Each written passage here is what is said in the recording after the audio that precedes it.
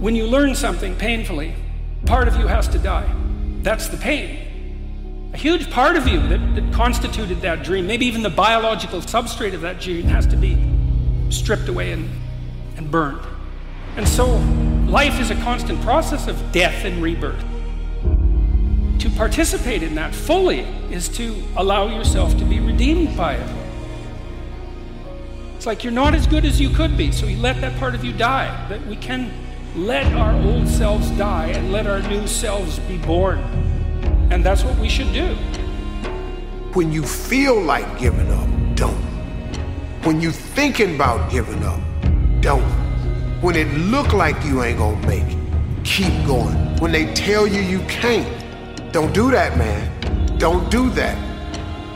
If something is shut down, that means that something else has opened up. Faith not tested can't be trusted. In life, you will always be tested. Stuff's gonna happen to you. Tragedies, accidents, all kinds of stuff will be thrown at you. Most is about you, how you handle it. Sometimes you go through things and you don't know the reason at first, but it's not for right now. It's to help someone later, like your son or your daughter. Sometimes you're living through the toughest thing ever and you don't know why it's happening to you. But sometimes, guys, it's bigger than what you can even see right now.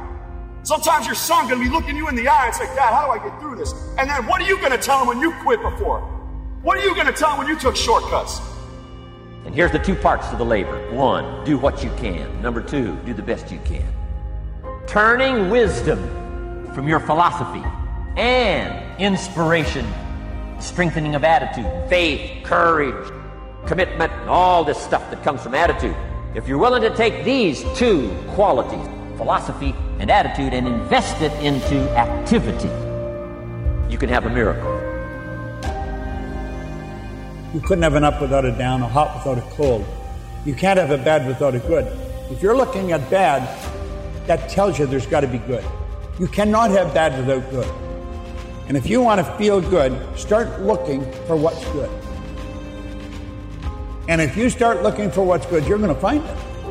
You're going to find whatever you're looking for.